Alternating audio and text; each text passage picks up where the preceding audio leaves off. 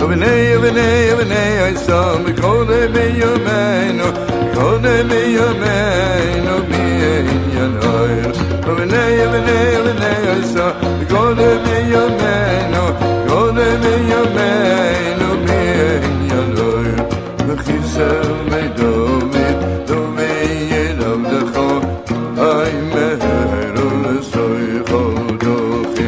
V'chisel me'David, David yedavdecha, ay meheru l'soicho dochi.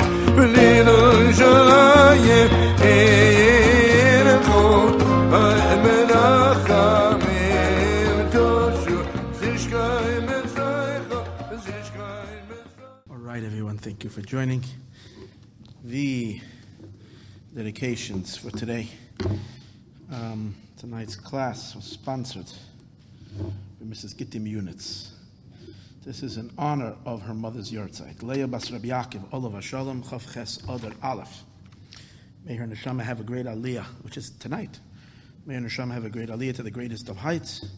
We should see her already here, where she belongs, where everybody belongs. Take her from Yad Mamish.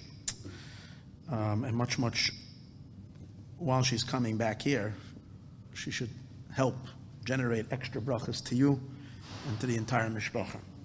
For much mazel bracha and only good things.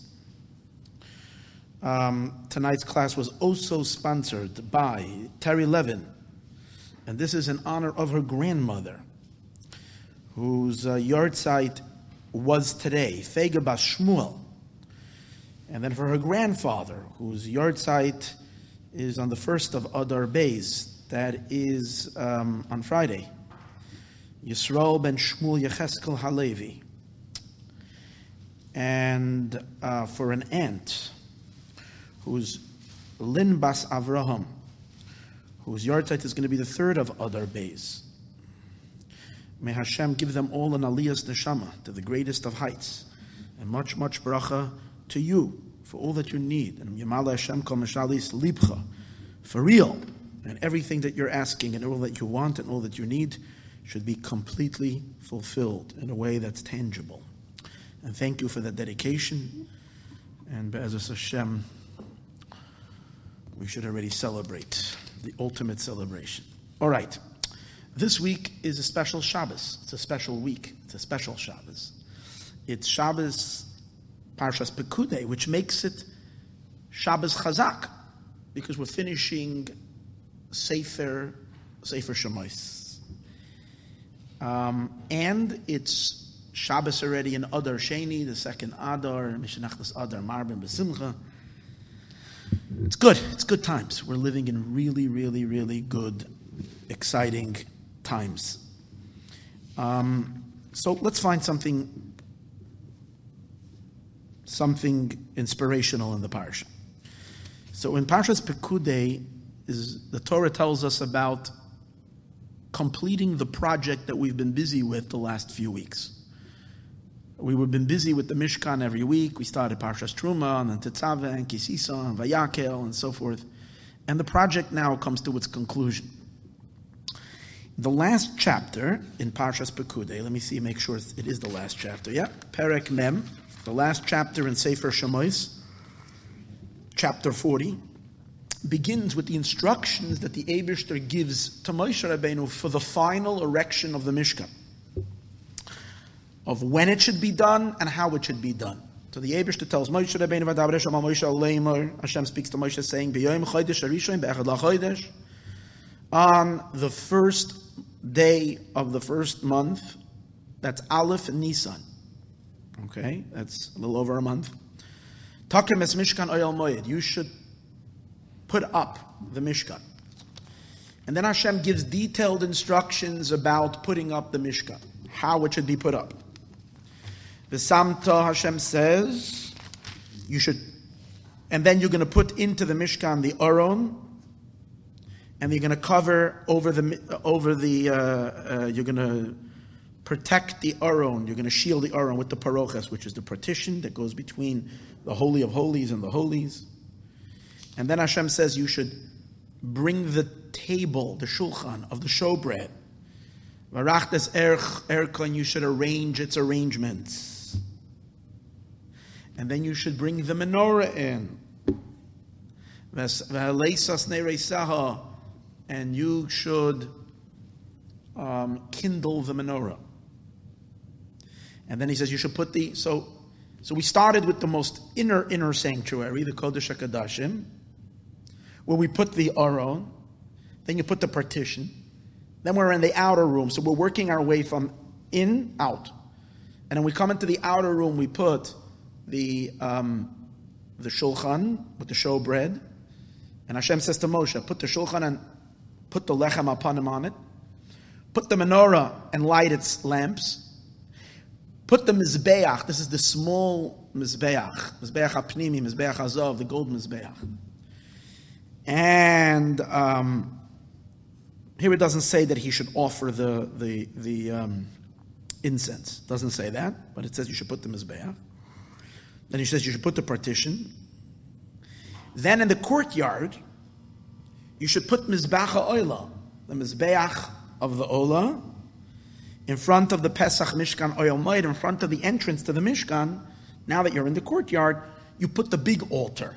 This is the one where all the sacrifices were on. Then you should put the kiyar, the wash basin, between the Ohel Moed, between the tent and the Mizbeach. That's where the wash basin was. And you should put water inside of it. And then Hashem says, you should place the courtyard around. You should place the courtyard around, and you should put the masach, which is the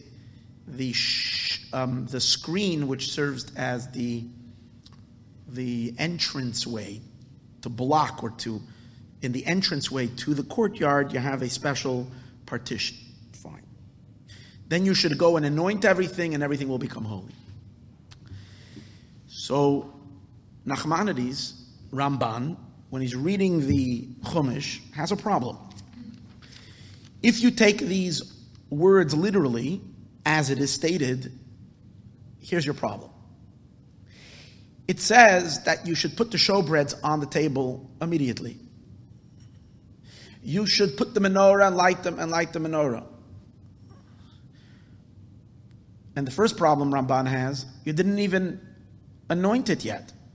In the next pasuk, it says you should go and anoint all the kelim. Before they were anointed, they were unholy. And if they're not holy, what's the significance of lighting a menorah that's just a regular candelabra? That's his question. And the further, it says you should put the mizbeach outside, and you should offer on it. That's what he says. You should put the mizbeach.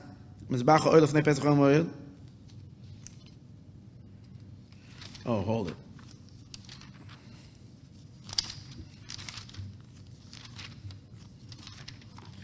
It says you should offer. What does it say you should offer it says somewhere. I'm sorry. I was mistaking. I was reading with Hashem's instructions. In chapter 40, a little later, not in Hashem's instructions, verse 17, Pasuk Yud Zayin, it's talking how Moshe Rabbeinu actually did it. That's what I was left. Something wasn't, I was on the wrong page. That happens to you? You're on the wrong page? But not when you're giving a lecture, right? It's no good. But let me tell you, now I'm on the right page, hopefully. What happens? He tells him, the Moshe Rabbeinu puts up the Mishkan. So it says that Moshe Rabbeinu put up the Mishkan, and the Ohel, and all the tents, and all the tapestries, and the whole situation. After he puts up the whole Mishkan, it says he went and Moshe took the luchos, and he puts them in the Aron, and he puts the poles in the Aron. The Aron is the ark. He puts the poles in them. Then he puts the cover, the kaporas on it. Then he takes the Aron and he brings it into the inner sanctuary. Good. And after that, it says he puts the partition. Fine, as I told you earlier. Then it says he puts the shulchan, and it says immediately that Moshe Rabbeinu put the showbreads on. Then he goes and he puts the menorah, and he lights the lamps. Then it says he puts the mizbeach. And here it actually does say, I knew something was wrong. I was telling you, I was looking for it. Here it says he puts that little altar, and it says immediately he burns the ketores, the spices, the incense. And then it says he puts the partition. Now he's standing outside, because he laid the partition out in front of him. He's outside. He puts the mizbeach, the big altar. And on the altar, he offers the olah, the mincha, and the mincha like Hashem commanded. Then he puts the kior, the wash basin, and it will be used for Moshe, Aaron, and his sons to wash their hands. And then and afterwards it says he puts up the courtyard, the fence that goes all around, which was made through a certain kind of material, like a lacing. Like you ever see a tablecloth lacing, lace material? That's what the walls were made out of, like a laced material that went around, held up by pillars. But that went after everything. So going back to Nachmanides. Nachmanides says, there's a problem over here. You can't say that this is literally, the Torah is telling you actually what happened, how it happened, because then you have a serious problem. Number one, he was only commanded that he should anoint them all afterwards. That's number one. But the other question we have is, how can it be that Moshe Rabbeinu puts the Mizbeach and he immediately offers an Olah and a Mincha on the Mizbeach? The Mizbeach is supposed to be in a courtyard. He hasn't yet put up the courtyard. If there's no courtyard, if there's no fence, then it's not a courtyard. Then it's just a plain desert land. This place is not even cordoned. What is it called? Cordoned? Cordoned. Yeah, it's not segregated to be Mishkan. It's just an open space. So he would have to put first the wall, and after that. So the Ramban says, yes, you have to read a little stronger into the verses.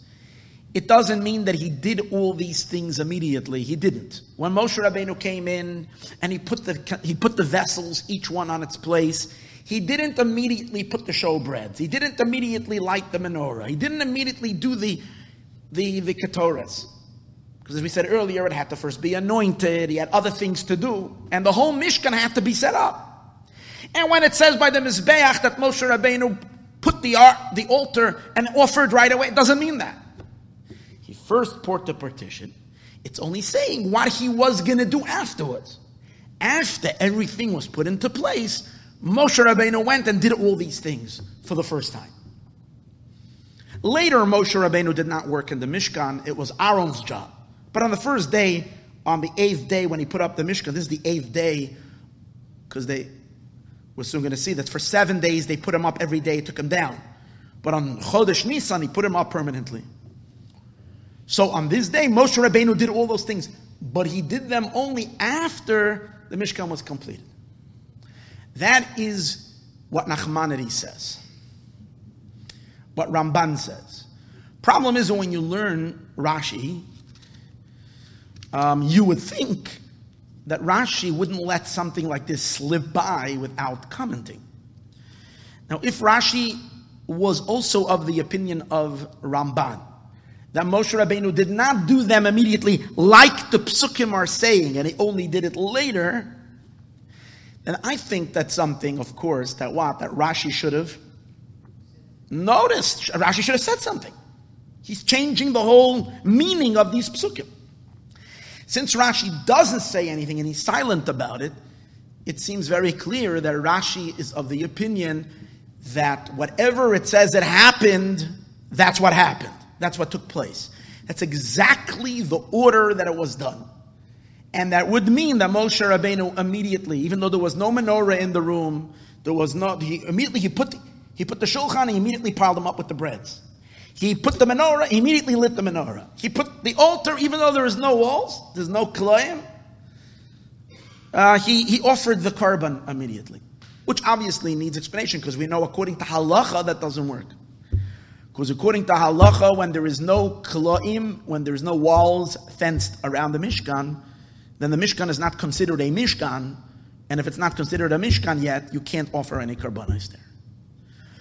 So we would have to understand what's Rashi's reasoning. Okay?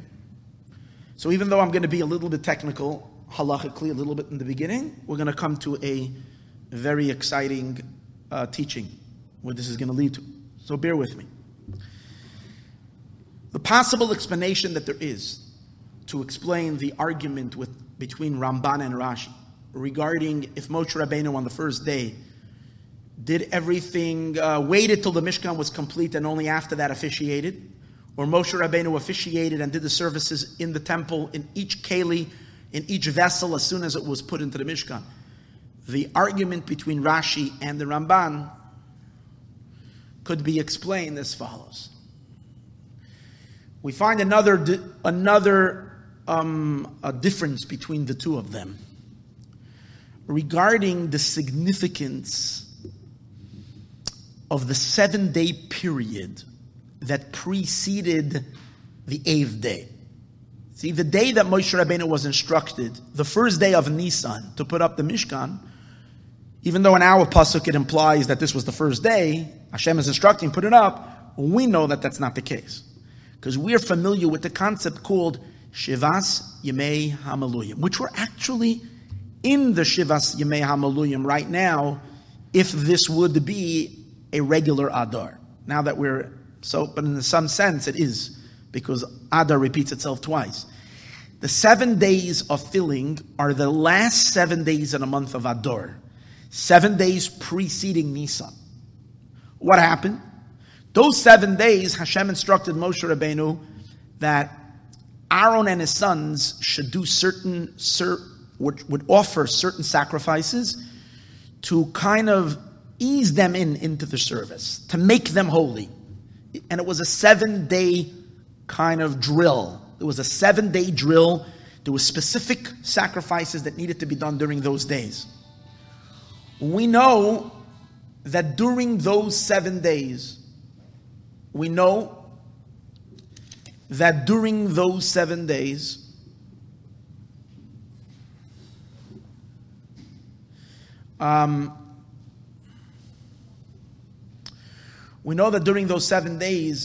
Rabbeinu put up the Mishkan every day and disassembled it. Assembled it and disassembled it at night, in the evening. Put it up and put it down. Took it out. The question is, how do we characterize those 7 days? What was the content of Moshe putting it up during those 7 days? And how is it different than the 8th day? Because when we're learning this pasuk, one can question. It's as if Hashem is coming to Moshe saying, you should know, mark this day on your calendar. Rosh Chodesh Nisan, you will put up the Mishkan. But that's not true, which seeming to imply is the first time you're putting it up. But that's not the case. Moshe Rabbeinu had put it up for 7 days already. So what's the novelty? Today you should put it up. So Ramban says, the novelty of the 8th day, when Hashem says on this day you should put it up, meaning this day you're putting it up permanently. The other days you're putting it up in a temporary way. When you're putting it up, you know that you're going to take it out in 12 hours. Something like that. But this time, you're putting it up and it's going to stay. Not forever, because the Mishkan was a mobile home. And whenever they moved, they had to disassemble it and put it back together again, so on and so forth. But they never knew when they're moving, so when they put it up like as if it was going to last forever. So when is that going to happen on the first day? That's Ramban. Ramban actually uses the words. He says, this time you're putting this up. Where is it over here? B'chodesh. Hold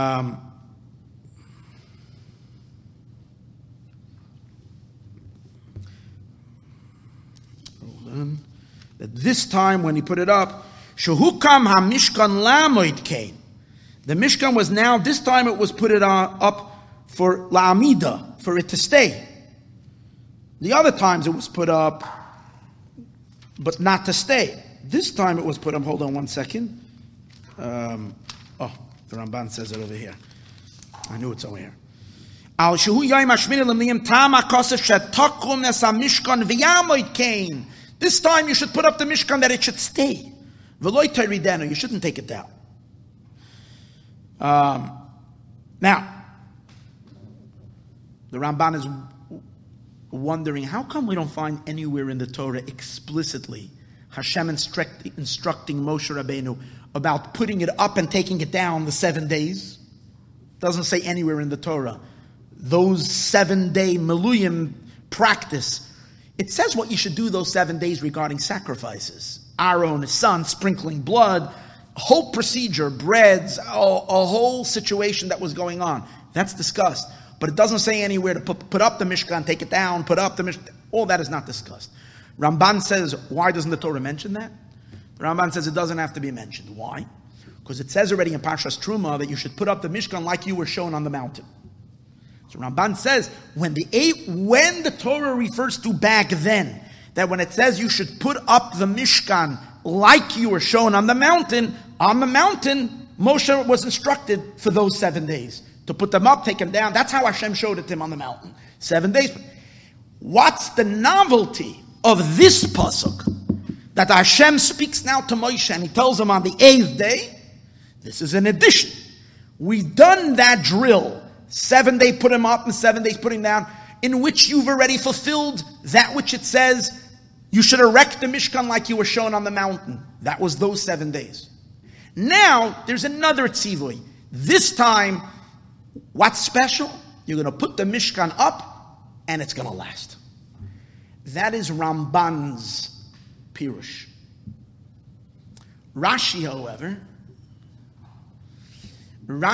does not learn that way. Rashi learns, which will give us an understanding now on the whole thing. Rashi learns that the 7 day that they put up the Mishkan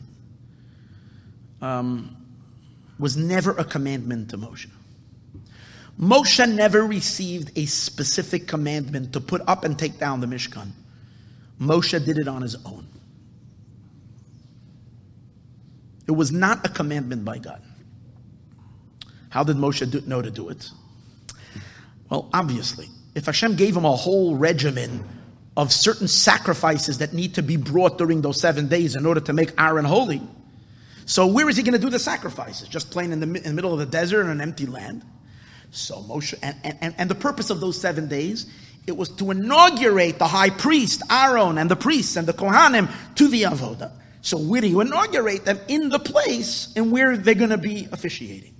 So from that, Moshe derived that there has to be a Mishkan.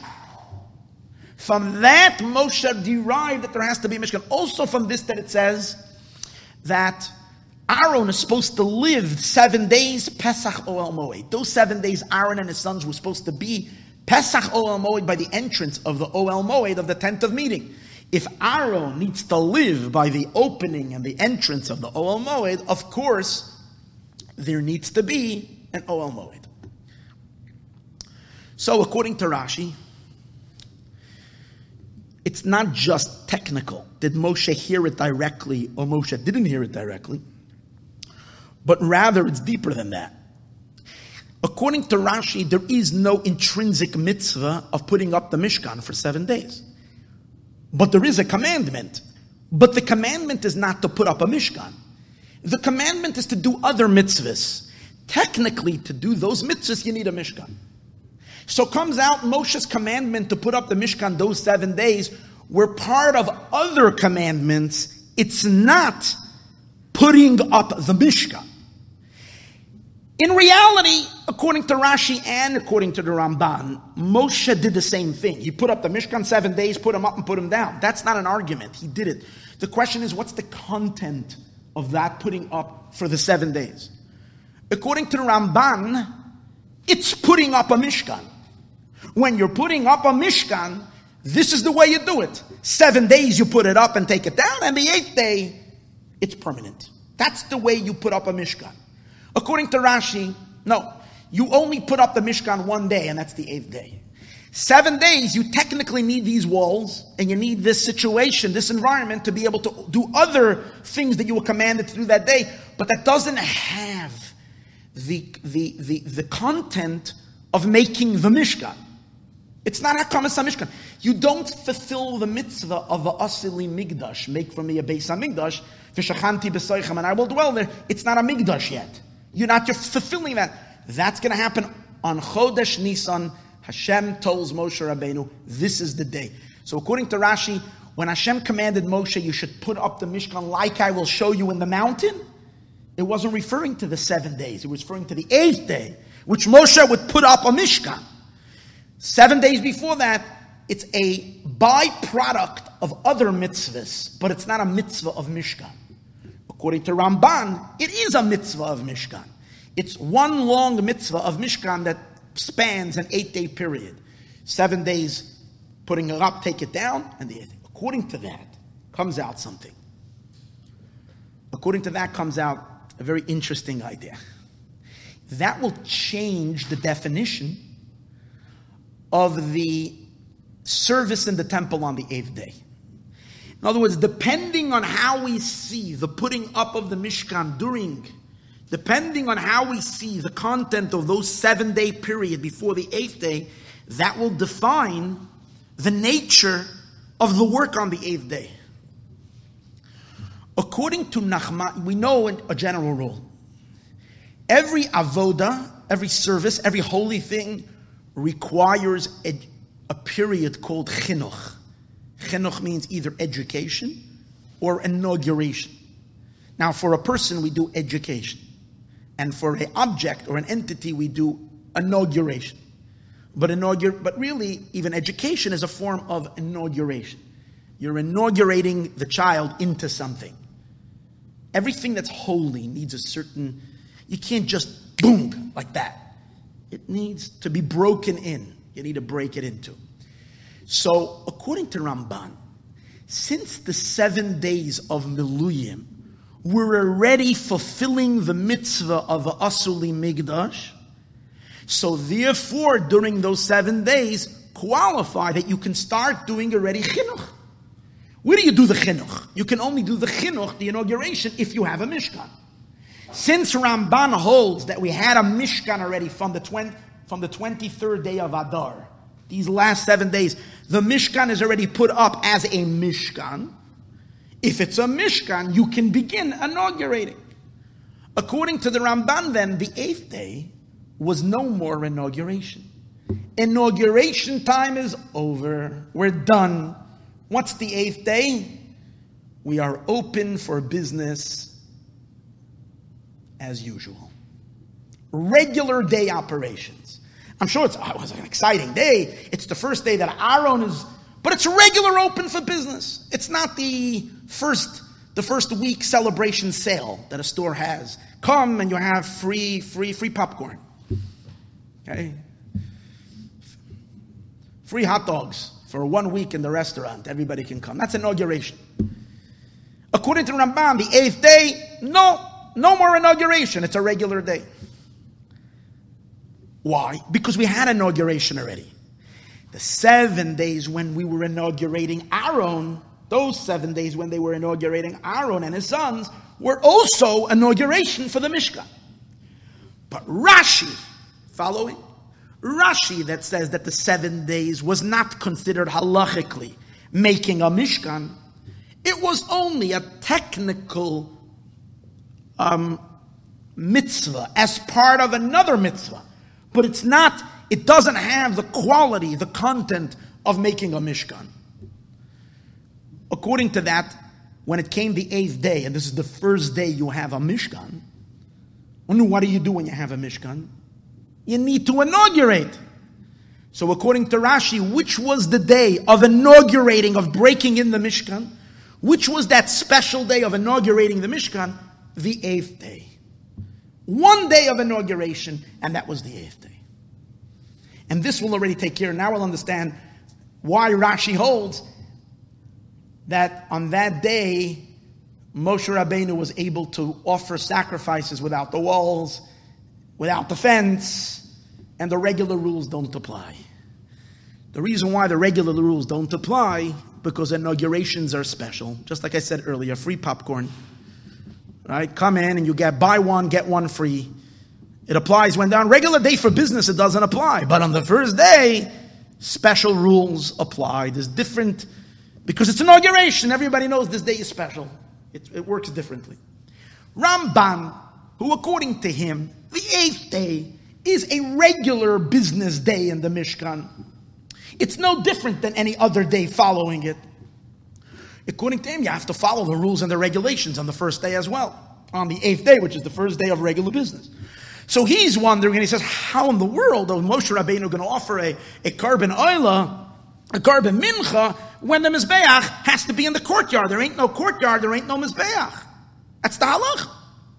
But it's not a question on Rashi. Rashi had no problem with that.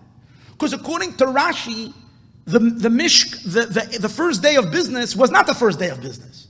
It was inauguration day.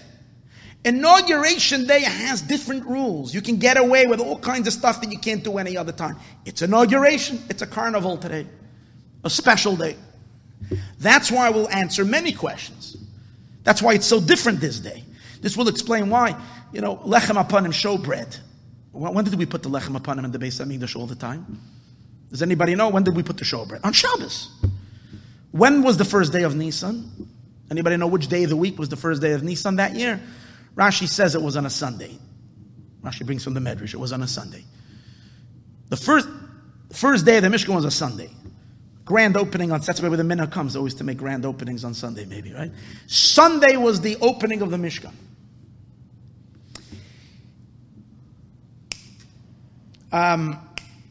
So why are you doing showbread? Lechem apanim on a Sunday? Doesn't work. You're supposed to do lechem. I guess, well, technically they couldn't do it on Shabbos. They're going to wait till next week. I know, but how do you do it? Another one. It says over here that Moshe Rabbeinu does all the services, and finally after that he puts the kiyar and he puts their water. After everything, after he put the mizbeach, everything, then he put the wash basin and he puts water. But hold it, that means he didn't do the avodah washing his hands.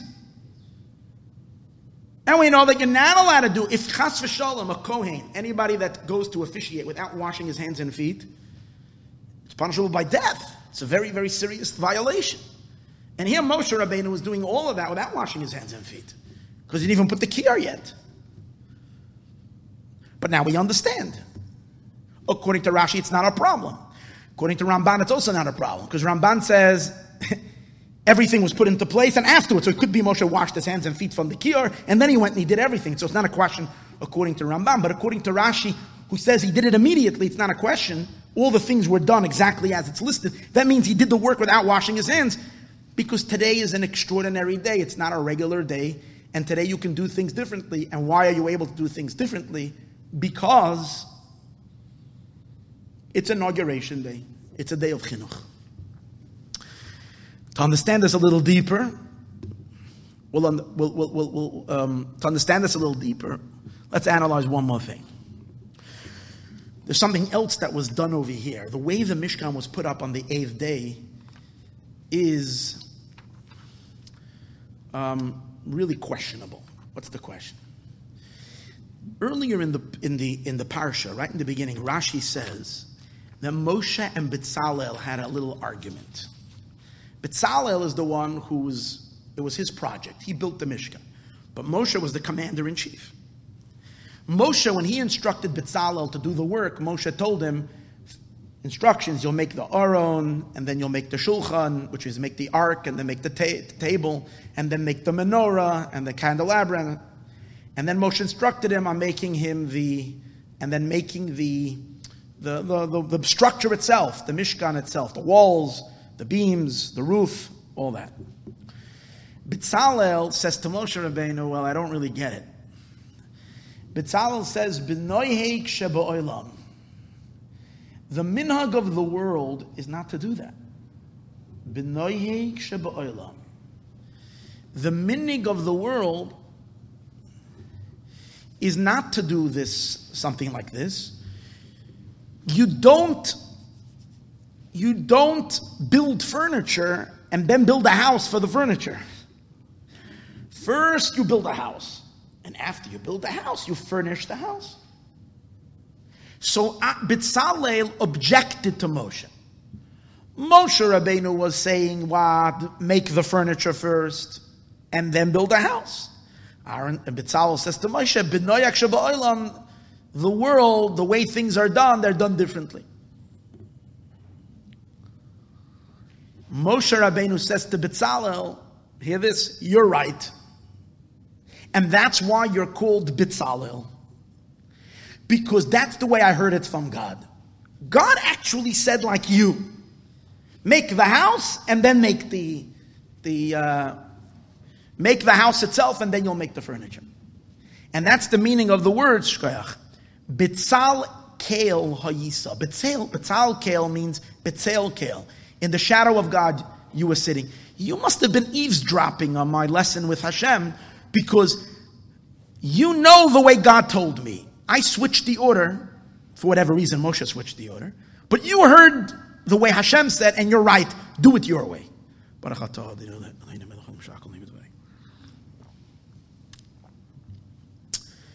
So good. It's been settled. How was it settled? What was the settlement? They argued, and now they came to a conclusion. What was the conclusion? We're going to do it Bezalel's way. What's the Bezalel's way? First the building, and then furniture. If that's the case, we get to a problem, the same problem right now. What does it say? Moshe Rabbeinu, he puts up the Mishkan, but he doesn't put the partition. So he has an open Kodesh HaKadoshim. He has a Holy of Holies that's completely open. In that Holy of Holies that is incomplete because it doesn't have a partition, he brings in the Aron and he places it there. Then he goes into the outer room and he doesn't yet have the second partition. The outer room, the Ohel Moed, also had a partition. Because it says later, after he brings in the three utensils that go, the three furniture items. He moves in the shulchan, the menorah, the mizbeach, these three items. And then he puts the partition. Then he goes to the altar, and the mizbeach, and by the altar, the outer altar, it's even the most, it's seen the strongest. Not only isn't there a partition, there isn't even a courtyard, as we mentioned earlier. Moshe puts the mizbeach, and then he builds the courtyard. So in addition to the question we had earlier, how is he offering sacrifices? That was one question we had earlier. There's another question. We already established that first you build the structure and then you move the furniture into the house. How is it that Moshe Rabbeinu kind of is going back to his way and putting in the furniture before the house was completed? In the two rooms, he hasn't. A house without a wall, without a doorway, is not much of a house. A house needs a doorway. It's incomplete. Especially the altar, the outer altar, the mizbeach, doesn't have a courtyard. So he didn't finish the structure, and he's putting in the furniture. It's the opposite of the order, the way it should be. Obviously, the answer is going to be that all this that the Torah is telling us, this part of the story, all those rules and regulations is when we're talking about Mishkan, when Mishkan is Mishkan. Now we're not talking about Mishkan as Mishkan being Mishkan. We're talking about inaugurating Mishkan. The inauguration of the Mishkan, going back to what we said earlier, has special rules. So you're right. Once the Mishkan is in business as usual mode, and you see this, let me show you. By the way, how about all the other times when they assembled and disassembled? All the other times when they assembled and disassembled Mishkan. In the Midbar, they kept on moving. As I said earlier, the Mishkan was a mobile home. So every time they moved, how did they do it? Bezalel's way or Moshe's way? Did they put the furniture in first, or did they put the Mishkan in first? So if you remember, the part of the Torah we didn't learn yet this year, but we're going to learn it in Bamidbar. There were three families of Leviim. The Levites had three families. One family, the Kahas family, they carried the utensils, the furniture. The other two families, Gershon and Merari, carried all the building materials of the Mishkan itself. The walls, the curtains on the top, and all of that. So the Torah says the way they traveled was that Gershon and Merari went ahead and Kahas stayed behind. And the reason was so that by the time Kahas would arrive by the place where they were going to camp and put up the Mishkan, the Gershon and Merari were so efficient, they got the entire Mishkan built up, chick-chock, and by the time this group came, they were able to enter all the vessels into a Mishkan that was fully erect, fully set up. You see clearly that the way you set up a Mishkan, when Mishkan needs to be in full-fledged regular service, it has to be like Bezalel said. First a house, and then you put furniture. Why is it in this case, over here, it's different? So going back to what we said before, it has special rules. This whole process that Moshe was doing now, including all of his officiations that he was officiating right now, was not part of the business as usual element of the Mishkan. By the way, the 8th day also had business as usual. Even according to Rashi, it also had regular. That's once Aaron stepped in. After Moshe finished, Moshe stepped aside, Aaron stepped in. That was the first day of regular business in the Beis HaMikdash. True.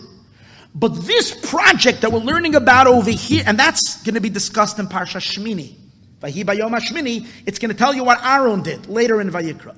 This Parsha in Pekudei is not talking about the first day of business as usual. It's talking about the first day the Mishkan was put up, but it's the inaugurational ceremonies.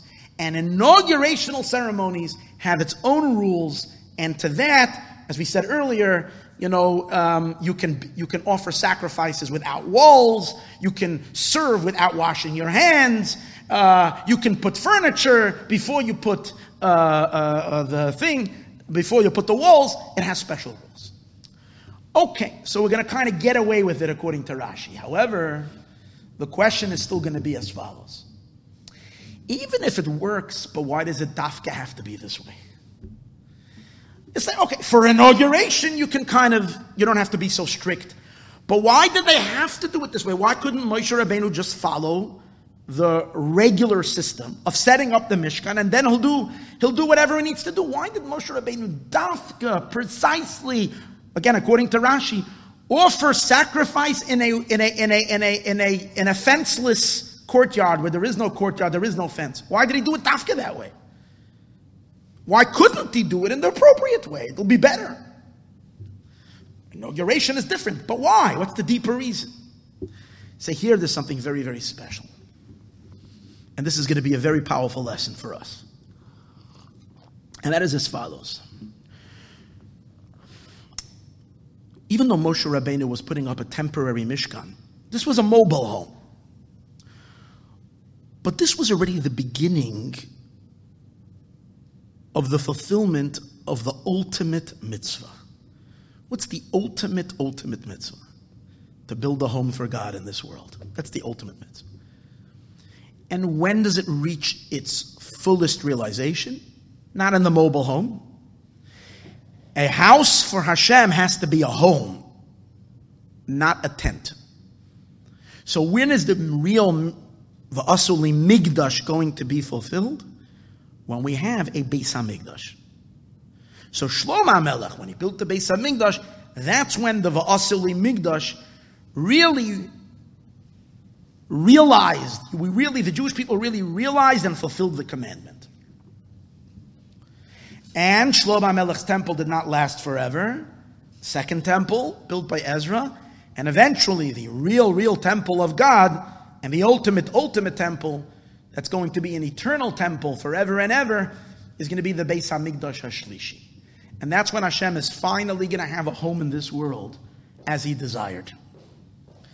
So even though Moshe Rabbeinu's making of the Mishkan was just like a introductory state, but it already was the seed for the future Beis HaMikdashes. Based on that, what we're going to say now is not what I'm saying, it's the Lubavitcher Rebbe says this in the talk. Very interesting. He says when Moshe Rabbeinu inaugurated the Mishkan, that act of inauguration was not inaugurating a Mishkan. It was inaugurating all the Beis HaMikdashes. He inaugurated Migdash, the concept, V'asuli Migdash. The Migdash was inaugurated by Moshe Rabbeinu. Moshe Rabbeinu's inauguration of the Mishkan was the inauguration, the Pnimius, internally. In essence, it was the inauguration of the follow-up after the Mishkan Shiloh, the Shiloh tent. It was because that too is a continuum of the Asali Migdash. It was the inauguration of King Solomon's building, structure, palace that he made for Hashem, the Beis HaMikdash. It was the inauguration of Bayesheni, the second temple. And it is, Bepnimius, internal, even though we don't see it, the inauguration of the third temple. And it's all coming from the power of Moshe Rabbeinu. Doesn't say it explicitly, but we understand why, because Moshe Rabbeinu is the man who connects heaven and earth. He is that super neshama that can make that connection. And that's why his work is burrowing through all of history. And his inauguration is already the super inauguration for the super temple as well. All the way through time. So now we'll understand why Moshe Rabbeinu, on purpose, inaugurated the Beis HaMikdash and did certain things when there were no walls around it. And the reason is because the Rambam Halacha, the Rambam Maimonides teaches a very fundamental law regarding the Beis HaMikdash. Makrivin karbonos afal pi she'ein sham bayis. We can offer karbonos, sacrifices, even though there is no Beis HaMikdash. That means technically today's days, we can offer karbanos in the Beis HaMikdash on the Temple Mount. You have technical problems. Technical problem is that we're tamei and we're impure and we can't go there and all these other things. And we also have technical problems because we have 3 billion Muslims in the world that might be so happy about the situation. But in concept, halachically, we are allowed to offer karbanos in that place. Even though, once the Beis HaMikdash was built, it is forbidden to offer karbanos anywhere but in the Beis HaMikdash. But there's no Beis HaMikdash. How does the Rambam say that today's days we're allowed to offer? And even though there's no Hazara, the Rambam says even though the walls of the Hazara are broken down, there are no walls, there is no Hazara, there is no courtyard walls, we can still offer karbanos today over there. Rambam says because the holiness that Shlomo HaMelech sanctified, the Makayim HaMikdash, the place of the Beis HaMikdash, its holiness is eternal. It's not like Eretz Yisrael. The holiness of Eretz Yisrael was a holiness that was interrupted. The first initial holiness, when we went into Eretz Yisrael and we conquered the land, that holiness was, the Rambam says, is related to a conquest. We conquered it, that's what made it holy. As soon as we lost the conquest, because we were driven out of Eretz Yisrael, the holiness went. We lost the holiness. Initially, the first time, the Jewish people. Then he says we came back the second time, and this time we possessed Eretz Yisrael in a way of possession, not through conquest. So therefore, the second possession, the holiness of Eretz Yisrael today, is because of the Kedusha of Ezra, not because of the Kedusha of Yeshua bin Nun when we went in the first time. Because that was disrupted. But the Rambam says that's the holiness of Eretz Yisrael. But the holiness of the Beis HaMikdash and of Yerushalayim, the Rambam says its Kedusha is not because of our conquest. Its holiness is because of the Shechina. And Shechina einoi betelo, the Shechina is forever. The holiness of Yerushalayim and the Holy Temple is because God dwells over there. It's Hashem's place. We discussed it last year, actually, Parshas Pekudei as well. We spoke about this Parshas, about this concept. But the holiness of the Beis HaMikdash is because of the Shechina. Shechina eina betela. Shechina is forever. Like we know the Kosel HaMaravi is a holy place because the Shechina is over there. So what do we see from here? Even if there's no structure, there's no Beis HaMikdash, its holiness is permanent. However, here clearly, that holiness is not in the Mikdash. It's not in the Beis HaMikdash. That holiness is in the place of the Beis HaMikdash. What are we saying? That why is Yerushalayim holy? Why is the real estate? Why is the Temple Mount holy? The real estate, the Temple Mount, the Beis HaMikdash, It's kadosh, it's holy, because Hashem dwells there, and no one can chase God away, and therefore it's forever. So the place is holy, not the structure. Once the structure is destroyed, it's not holy, right? But the Chiddush the Lubavitcher Rebbe wants to say, the Rebbe wants to say, this is his Chiddush, that in addition to the holiness of the place, there is also an eternal holiness in the Beis HaMikdash itself, even though it was destroyed. And the reason is, not coming from Shlomo HaMelech, coming from Moshe Rabbeinu. Since Moshe Rabbeinu was the first one to make a Migdash, what was Moshe Rabbeinu's Migdash? The Mishkan. That's the first. The Mishkan is the first Beis HaMikdash. Who made it? Moshe Rabbeinu. Moshe Rabbeinu instilled in the Mishkan an eternal holiness that doesn't end. In order to express that, and that's why later when the Beis HaMikdash is built, it's also eternally holy.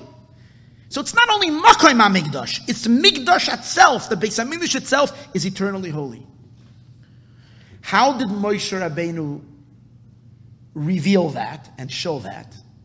Very simple. What did he do by the inauguration the first day? He offered sacrifices when there is no walls.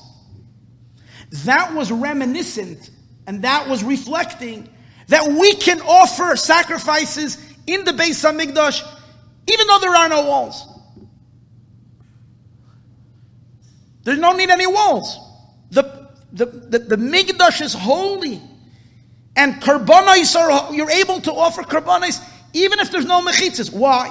Since the halacha is by the Beis HaMikdash, that today we can offer karbanos even when the walls are taken down. And why is that? In addition to the holiness of the place, it's the holiness of the Beis HaMikdash that even when it's broken, it's still holy. That was established for Moshe Rabbeinu when Moshe Rabbeinu built the Mishkan. That's why Moshe Rabbeinu intentionally inaugurated the Mishkan for it to be holy even when there are no walls. So his first act of inauguration was an altar, there are no walls, and he offered karbanos. That established that a Beis HaMikdash without walls can also be, because Moshe Rabbeinu did it that way. First of all, it's a tremendous chiddush, it's tremendous novelty, that the Maaseh Chinuch of Moshe Rabbeinu, the act of Chinuch of Moshe Rabbeinu, wasn't just for the Mishkan. It was an act of Chinuch for all the Batei Mikdash, even the Beis HaMikdash HaShlishi. That's a big chiddush, that's a big novelty. But the fact that it's going to be an uninterrupted holiness, and no one can break it, and even when the walls come down, it's still holy.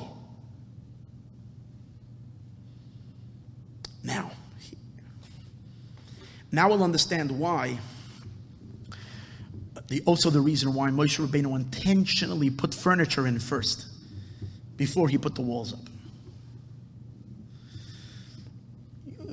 Going back to the conversation that Moshe had with Bezalel, when Moshe said, make the furniture first, what was Bezalel's response?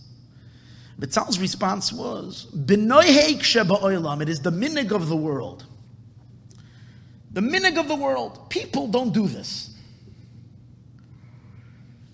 So you ask me a question. What do you mean, who cares what people do? We're building a Mishkan. Who cares what people do?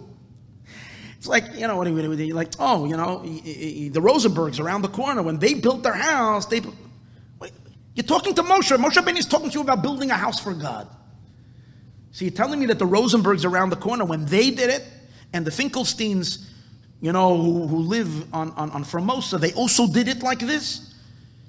Man, who's talking about? What do you mean, B'noyek Sheba This is the minig of the world. God is telling you to build me a Mishkan. The answer is, Hashem is moving into our world, no? He's got to follow the building code of the Los Angeles district, right? They make you sugar, right? The government makes you crazy with the building code. If God is moving into this world, he's got to play by the rules of this world. That's it. There's Noyak Shabayla. You want to do your own thing, God? Then you got to do it somewhere else. Over here, There are rules. The way people, the Eibishter is moving in. He's got to accommodate himself to the rules of this world. So that's why Betzalel is right. B'noyek sheba'olam. But there's only one problem. If you're going to build this house, b'noyek sheba'olam, the way people do it, people's homes that were built in 1643, you don't really find around that much. Or people's homes that were built in 1125 are not really standing today. Why? Because human structures that are done by finite human beings collapse. They last for a while and they're gone. So the problem over here, however, is that what? We are now building a home for God that is going to last for what? For all eternity. You're right, now it's a mobile home, then it's going to be a temple, and then it's going to be another temple. But eventually, we're inaugurating now a house forever and ever. What do we mean forever and ever? 1,000, 10,000, 100,000, 1,000,000, 10 million, 1 billion. Forever. As long as this world is going to be. Which can go on forever and ever and ever and ever and ever and ever. Because Hashem is going to dwell in that house. That's forever. Well, that kind of a structure you can't build the way the Rosenbergs do it and the way the Finkelsteins do it. That kind of a structure's got to be built the way God wants it. So even though Betzalel is right, that since God is moving into this world, he's got to play by the rules that happen down here, Hashem does, however, have to leave over a couple of shtiklach, a couple of little pieces that he doesn't run b'noach sheba'olam, the way people do things. He does it the way God does things. And you do it the way God. So you're inserting the infinite. You're inserting something transcendental. You're bringing into the world a power that's beyond creation. And that's why Moshe Rabbeinu says like this, Betzalel, I get you. You're all right. You're going to do it your way. You're going to build it the way people build it on the block, the way that building code says, Gesundheit, do your thing. But on the day of the inauguration, please step aside. Let me do my thing. Why? Because now Moshe Rabbeinu has to turn this Beis Hamikdash into a building of eternity. And in that sense, you don't go b'minhag ha'olam, the minhag of the world. Minhag of the world is great. But right now, you got to transcend the world. And in the transcendental world of Moshe Rabbeinu, you can have furniture even though you don't have a building. As a matter of fact, the moment you can put the furniture, you put the furniture. More than that, you can offer karbanos even though there are no walls and there's no noek shaba'olam. There's no, in the worldly, what is right, what the custom of the world is.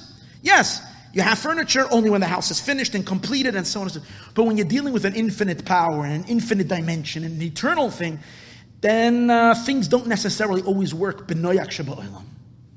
So again, we're not dismissing the noyak sheba'olam, the conduct of the world, because we do have to conduct ourselves with the conduct of the world. But even when we're told to conduct ourselves with the conduct of the world, if you're in a relationship with God, there has to be a few exits where you're not so stuck in the world situation, but you have a certain transcendence that's beyond. That's beyond. Therefore, the Rebbe says an amazing thing. He says the Hairah, the teaching for this for our generation. He says, even though in general a Jew is supposed to serve Hashem in a very orderly, organized fashion, and the orderly, organized fashion recommends and says that first you have to create a general structure. And after you create the general structure, you can start thinking about the details. But you can't start immediately with details because you're going to overload. So you first start with general structure. And then you get to specifics. For example, if you want to start being more, you'll be Makar of a Judah Yiddishkeit, don't get caught with a detail, with a little part. Give the person the general ideas of being Jewish. Slowly but surely, you're going to work your way to details and so on and so forth. And with yourself, educating yourself or educating your children, there is a certain structure. You follow a certain pattern of what makes sense, and that's how you build. The Rebbe says that's good for regular times. But there are times, for example, he says, in the emergency times that we're living in right now, which is called Ikvasa de Mashiach, the last moments before Mashiach comes. We are living in such wild times. We're living in such extraordinary moments where you can't conduct yourself in the conduct of the world. That today's days, any type of opportunity you have to do something good, even though you can argue to yourself or others might tell you, well, is this the only thing are you really ready for this? You have nothing else in your life that you have to take care of? It's always that way. You have nothing else in your life that you need to take care of, and you have to get involved with this and this little detail? And the answer is, if times are times as usual, you're right. But when we're dealing in a specific emergency time, every single thing you grab, you have an opportunity to do something, do it. Do it immediately. If it's a chumrah, if it's a thing that is beyond your regular, do it anyways. Today's day, why? Because we don't know the last specks, the last tiny things that need to be done. We can't approach it all so systematic. There has to, in other words, what the Rebbe is really saying is that we have to be on fire. In other words, we have to be out of control. Follow? You have to be out of control, in control. Can't be out of control and be a bulldozer and destroy. But inside, you have to be a fire. You have to be a blaze. You're doing things that are beyond order, beyond normal. No, you have to respect Betzalel's reality, that you have to conduct yourself. But if anybody probes a little deeper, you see you're dealing with an energy, you're dealing with a power, you're dealing with a force that's beyond normal. It's not normal. And therefore it doesn't follow all the systematic systems of first let's work on the bigger things and then we'll get to the smaller things. No, whatever it is, you learn something, do it. You're not holding by it yet, you didn't get to it, that's for another time. Now it's time. Why? Because it's time to be Machanech, the third temple. And the Rebbe says it's interesting, primarily by chinuch, he says. This is when you're educating a Jewish child, you really need to imbue in them this infinite energy, devotion, dedication that transcends norms and systems. Today's days I find, and this is I think the Rebbe could be alluding to, we're turning a lot towards secular help to help with education. And they're very good. Some of these things are really methods and good ways in which you say the old yeshiva school system did not really pay attention. In today's days we have these modern day interventions and we need to intervene. And I agree with that 100%. You know, the way it was when I was a kid in Cheder, you got 2 petch from the Rebbe and you basically knew what you need to do.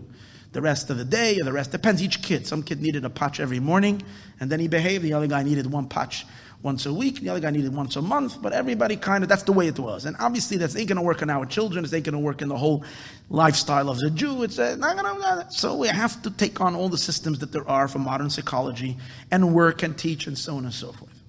Problem is that what I am finding is that it's coming at the cost of that transcendental energy and fire of the soul. We can't lose that. You got to have both together. You have to follow the order, and we have all these systems, but the systems are good for Gentile kids. You're dealing with a Jew who's got an infinite power, and a power to turn over the world, and an urgency that Moshiach has to come. So if you don't put in that fire, you don't put in that power that transcends all normal things, just that energy which he knows that at all costs, no matter how crazy it is, even if we don't eat lunch right now because we need to get this done and it's going to end up costing us, we're going to end up eating at 4 o'clock and you'll be a little hungry, but you know what? We're doing this mitzvah, we're doing this great thing, we're up till 3 a.m. because we need to get this thing done, we need to finish this project. I'm talking about those kind of things. It's normal, you got to be at your bedtime, 8 o'clock at night. It's true. But you know what? You know what we're living right now? So when we need to get a certain project done, a certain thing needs to get done, there's that uncontrollable energy. There's that power. And the Rebbe says, you know what's going to come out if you're machanech children like that?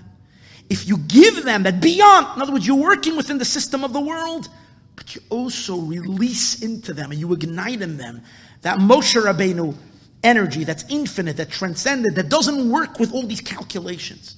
It's just a boundless devotion to the Eibishter's will. You know what's going to happen? Amazing thing is going to happen. When this child is going to find himself later in life, him or her, in an environment where there are no walls, Hear the depth of this. Where there are no holy walls. In other words, they will find themselves outside of the realms of holiness. They will find themselves surrounded by unholiness, things that are antithetical to being Jewish. They're not in the Beis HaMikdash. You know what this child is going to do? He's still going to be able to be makriv a korban. You know what that means? The child is still going to be able to. What are we talking about? What was the whole concept? The whole concept is if you do it this way, you can be makriv, a korban, even if there's no walls. What does that mean spiritually? It means with this kind of a chinuch, a child that is going to be in an environment where he does not have holy walls, and he's not in an enclosed yeshiva school. For whatever reason, he finds himself in a place where there's all kinds of tests and all kinds of temptations. And there's no one looking, and he's alone, and he's outside. He's still going to offer sacrifices. He or she, meaning they're still going to be willing to subdue their animalistic desire for God's sake. Offering a sacrifice, meaning offering your animal soul. They're going to be makriv a korban, even if it's not in an environment. You know, it's very easy when you're in yeshiva, when you're in shul, when you're amongst your fellows. What's going to be when you're on vacation? What's going to be when business takes him to a place where there's no one seeing and there's no one there? Is he still going to offer his animal soul? More than that. But what else can you do? What else can you do? What else did we say you can do when there is no walls? You can eat karbanis when there is no walls. Eat kachim, eat karbanis. And what does that mean? Eat kodesh, holy. The Rebbe says it means something very deep. It means that holiness and godliness is something that will be eaten by this child even when they're not in an holy environment. You know what that means? That means that they will be internalized. Eating means when you internalize something and it becomes part of you. And so it's one thing to say, when I'm living in a very, very, very well insular community, I'm trained, me, my children, my family, we're trained to do what? To have our daily dose of Torah study, our daily inspiration. We can absorb and internalize holiness. That means eating sacrifices, eating holiness. But when there are no walls, there are no walls. When we end up in our lives in a place where it's a cold desert, it's desolate, it's empty, it's dark. Number one, can you make a sacrifice, a godly sacrifice? In that state, can you connect to holiness so deeply that you're eating it and you're absorbing it and you're internalizing it, even when there are no walls? Well, it depends on what kind of chinuch you got. That's the thing.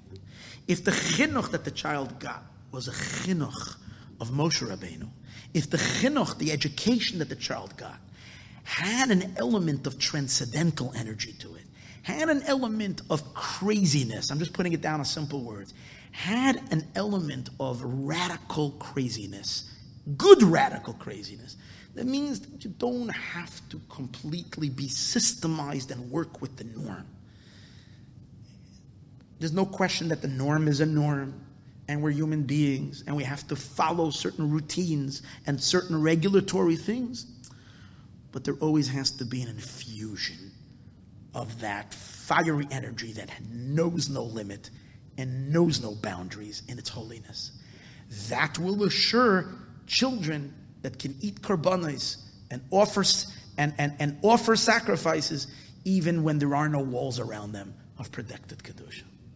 And this is the lesson from the way Rashi understands Moshe Rabbeinu's putting up of the Mishkan.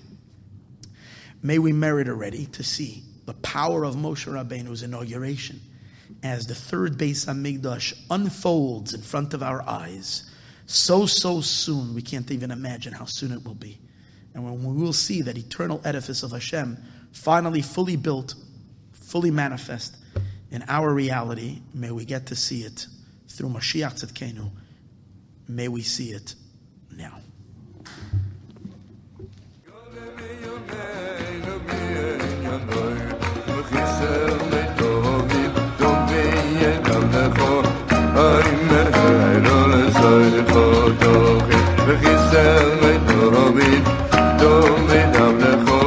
Ay